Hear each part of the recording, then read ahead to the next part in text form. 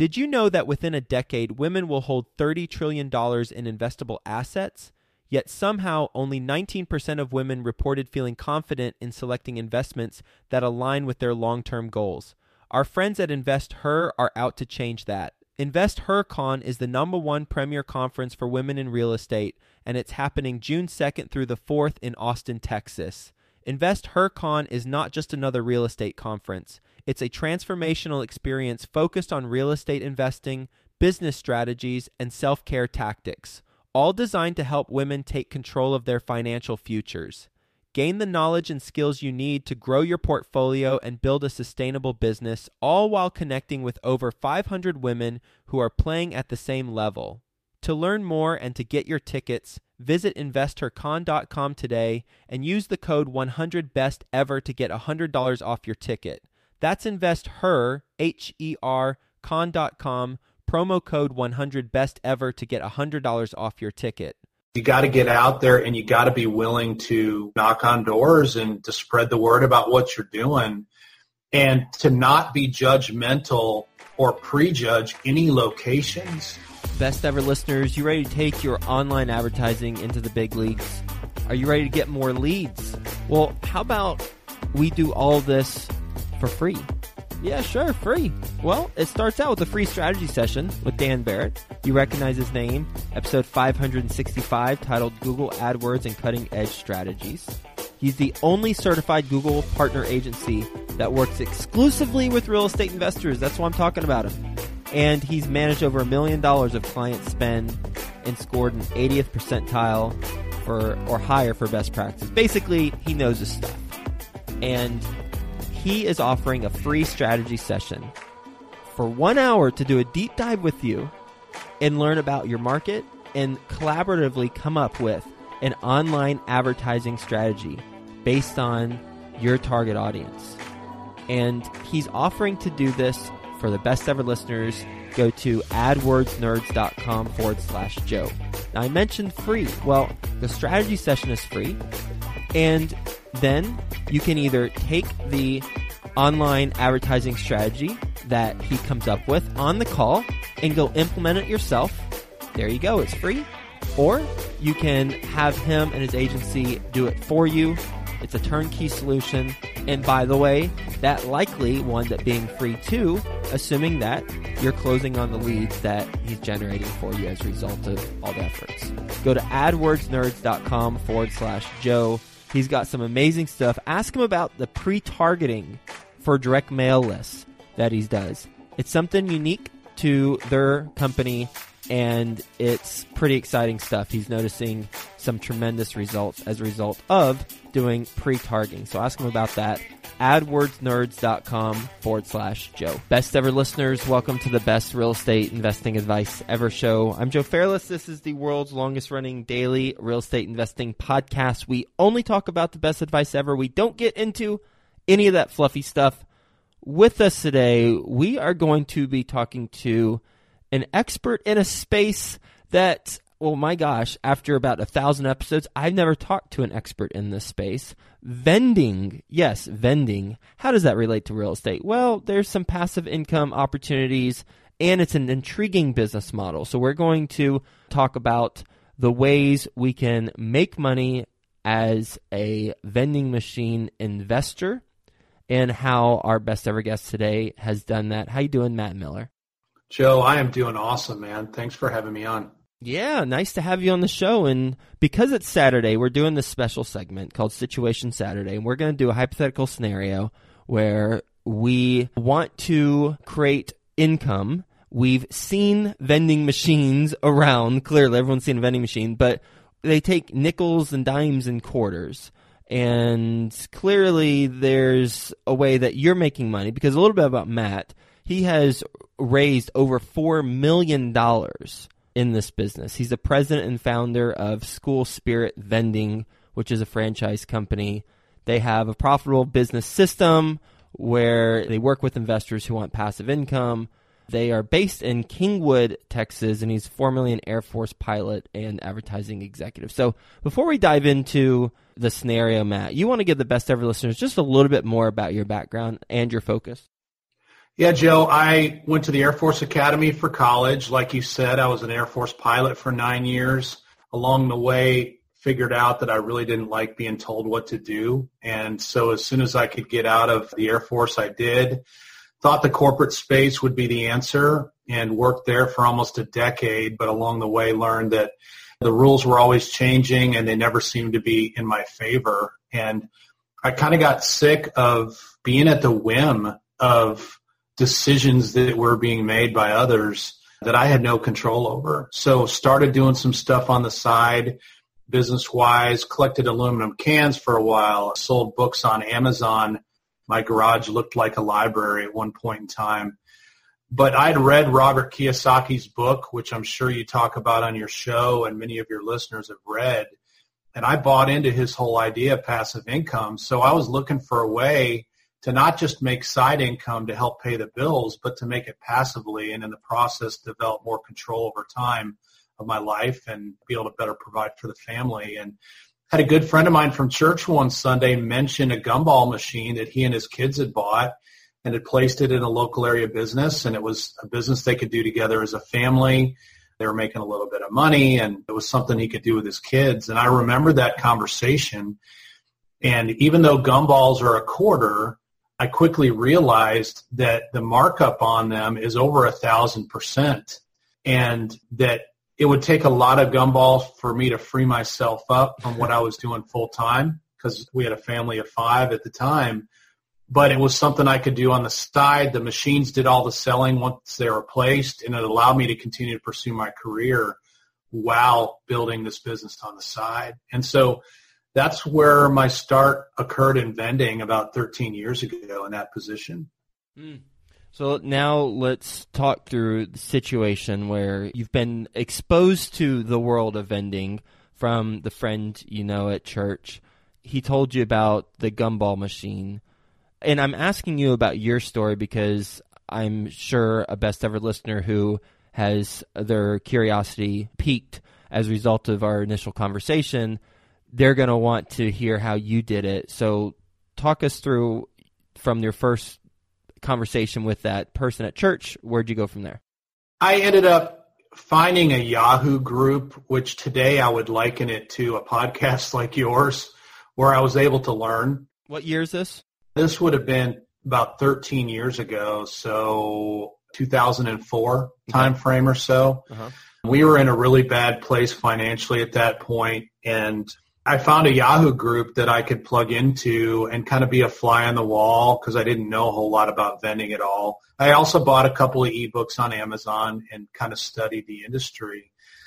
And just so happened to hop on eBay and found a used candy and gumball machine from a guy across Houston for about $36.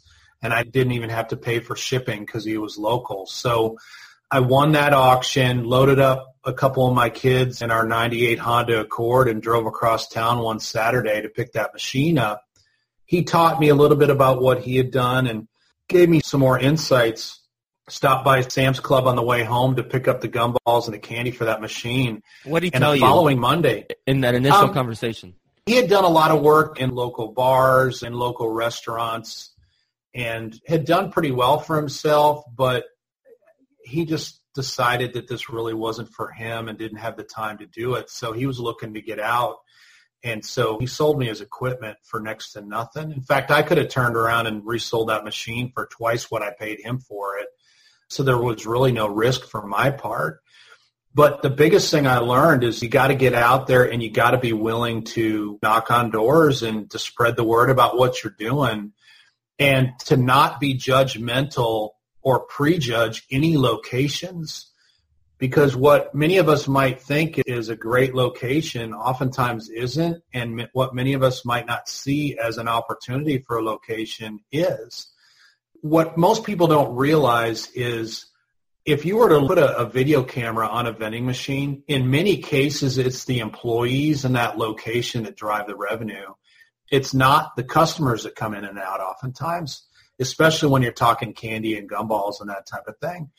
So it doesn't have to be a super high traffic place in order to have a successful location.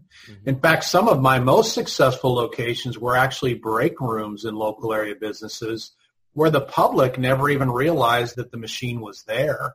But the employees went there for their breaks or for their lunch or whatever every day, and my machine ended up becoming a part of their lunch or their break every day because the candy and the gum was right there and readily accessible. What's the incentive for that store to have the thing in the break room? There's a couple different types of vending. We call it what we do bulk vending. There's the charity route, and then there's essentially the revenue share route with the location. When I was just doing simple candy and gumball machines, it was a charity angle. I worked with MD Anderson's Children's Cancer Hospital down in Houston, and a portion of the proceeds were donated to them. The location, the location didn't get any financial value, but they were given a foot-by-foot, square-foot space to benefit the hospital. I gave 10% of the revenue to there. There's some charities where it's just $1 per location a month. So depending on what folks look into and decide who they want to partner with on the charity side of things, it varies somewhat. And is that the honor system, or do you submit financials to them every so often? It is purely the honor system. Okay. Help me with the timeline or the progression. You started with one gumball machine, you put it where, and then where'd you go from that point? So I went door to door, just literally would go to a strip center and hit every business in the strip center. My first location was a karate studio in Kingwood, where we were living at the time, and set it up there. Waited a couple of weeks before I did anything else because I had never used these machines. My kids had never used them before. So I was like, okay, really? I mean, are there people really putting money into these things? And after 2 weeks, I was chomping at the bit to see if this thing actually worked. So I went back on a Thursday night, kids everywhere in the place for karate class, put the key in, and quarters spilled out of the machine all over the floor. And I was like, holy smokes, I'm onto something. Well, I took that money and was able to reinvest it into another machine. The guy that I got that first machine from had, I think, 19 others.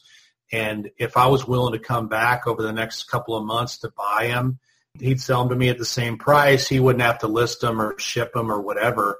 So I went back a week later and had money for a couple more machines. And I just slowly cash flowed this thing because I didn't have any other money at all to do it.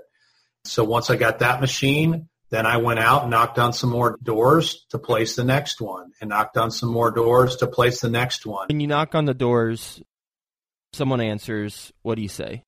I own a vending company here in the local area. We work with MD Anderson's Children's Cancer Hospital, helping them raise money. I've got a small candy and gumball machine that looks like would fit perfectly in that spot right over there to the left of the cash register. Was wondering if you guys would be willing to support MD Anderson and let us place a machine. Mm-hmm. Okay, that makes sense. In that scenario, the store owner does not get a cut of the proceeds. Is that correct? Correct, because just to give you an idea, in that scenario, a typical machine is going to make $15 to maybe $30 a month. Mm-hmm. So if you're giving the owner a cut, you're giving them next to nothing. Mm-hmm. Now, if you venture into toys and temporary tattoos and stickers and that type of thing, which I eventually started doing as well, the revenue can be significantly higher for a location like that, especially a restaurant or that type of thing, to where now it is beneficial to have the owner involved and to cut them a check each time you come in. But with a candy or gumball machine, the revenue numbers just really aren't enough for them to get excited about it. In that scenario, I own a vending company. We work with fill in the blank, kids hospital, gumball machine could fit right there. Is that okay? That scenario, you're making 90%, hospital's making 10%, and the store owner is benefiting because there's another amenity that they have to in their store to maybe make the experience better. Right. In the revenue share model, typically people will pay 30 to 35% to the location. Sometimes it's revenue, sometimes it's profit, depending on how the vending operator sets things up. And that's essentially they're renting the space, essentially, and they're setting up, in most cases, an entire toys and temporary tattoos and stickers and maybe some candy and gumballs. Typically, it's on a rack like you'll see at the local Walmart or whatever.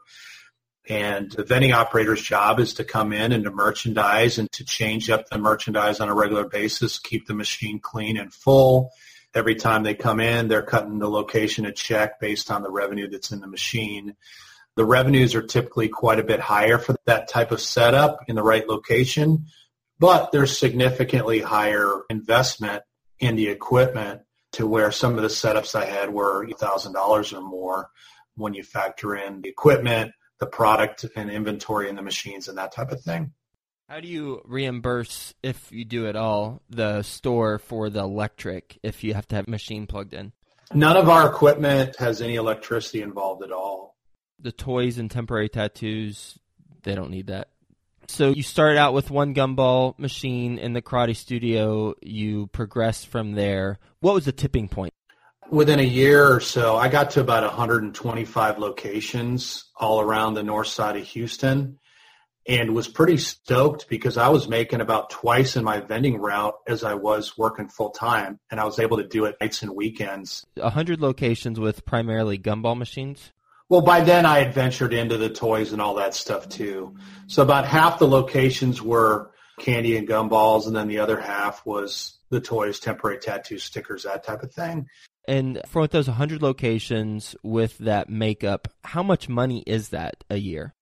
I was bringing in $4,000 to $5,000 a month. Okay. So 45 to 50 some odd grand is what I was bringing in, just working a couple days a month at that point. 07 and 08 hit in the middle of all that, and the revenues dropped off because people were hurt by the economy and weren't frequenting a lot of the businesses where I had my equipment. So I was frustrated, and right around that time, I had a bunch of young kids come knocking on my door selling me stuff for the local school fundraisers. I thought that was odd because their parents weren't with them. They were strangers to me, so they were essentially going door to door to strangers' houses raising money for the schools. And I had kids of comparable age at the time, so that concerned me, number one. But number two, because of the change in the economy, I was looking for a way to better stabilize what I was doing.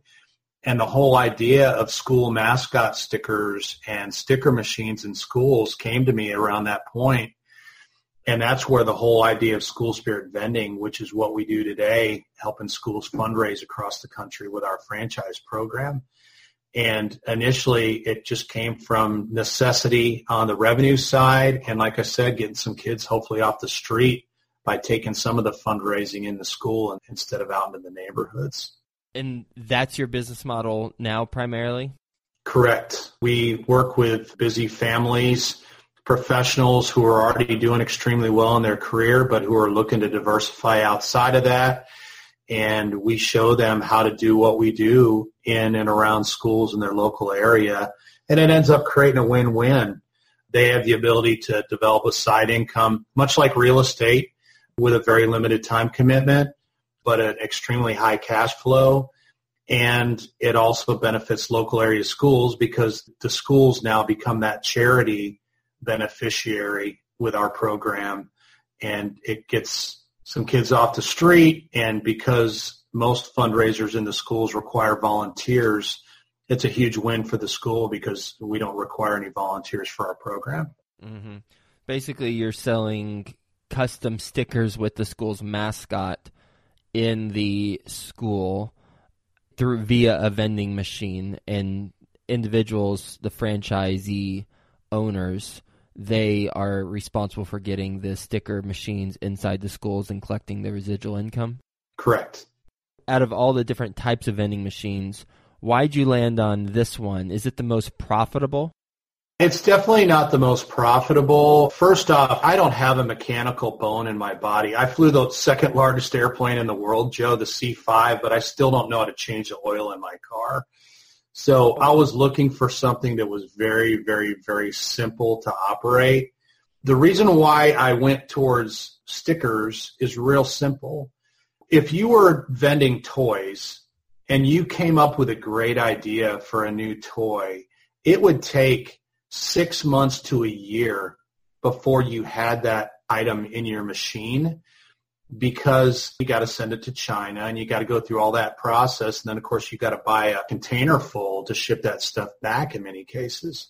With a sticker, you and I could come up with an idea right now that sounds like a great idea. We could have a designer working on it later today, have designs within a week, and potentially could have that printed and in our machines within a month to a month and a half.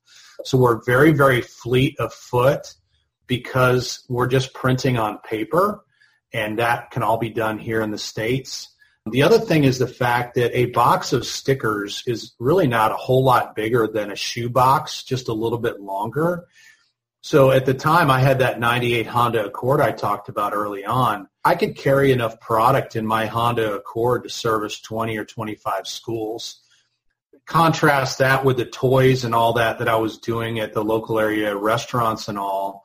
I'd need a cargo van, if not a box truck, to have a route of any significant size. And at the time, I just didn't have the money for any of that, so I had to get creative with what I did have, which was a Honda Accord. So in fleet of foot and just the size of the product were the two main factors for me in going that route. Interesting stuff. Definitely. I love talking to entrepreneurs who have other businesses where they raise money and work with investors to provide them a passive stream of income. Really quick, how do you structure legally this? Do you have to do a private placement memorandum with investors? Up to this point in time, it's just between us and the franchisees. We are talking about some ways of working with private investors to produce a pool of money to allow our growth to occur even more quickly, because one of the points along the way where growth is sometimes stunted with some of our franchisees is on the capital side. We haven't done that up to this point, but there is a big desire for more growth, and there's tons of schools out there that we're not working with yet. It just would be a matter of having the capital to put the equipment out there. So I think that's a route we've been talking about pursuing here in the coming year to enable our franchisees to put this together more quickly. And in that case, yeah, we'd have some sort of PPM for sure and work out some sort of an investment arrangement from there. Matt, where can the Best Ever listeners get in touch with you? Joe, I wrote a short ebook called Live Your Dreams, the top 10 reasons why you should own a vending business. From a real estate side or from just a professional side, it highlights a bunch of things that most have never thought of in relation to vending. I'd love for your audience to have and download a copy of that for free if they like. They can go to ssvbusiness.com/best ever and download that for free and can learn a little bit more about the vending business itself. And if they want to talk about the franchise, we can do that too. Well, that will be in the show notes link. I'm typing it in right now. Matt, thanks for being on the show, sharing with us a business model that I wasn't familiar with, or at least I was familiar with vending machines, but I hadn't talked to anyone who was doing it full time. So thanks for sharing that.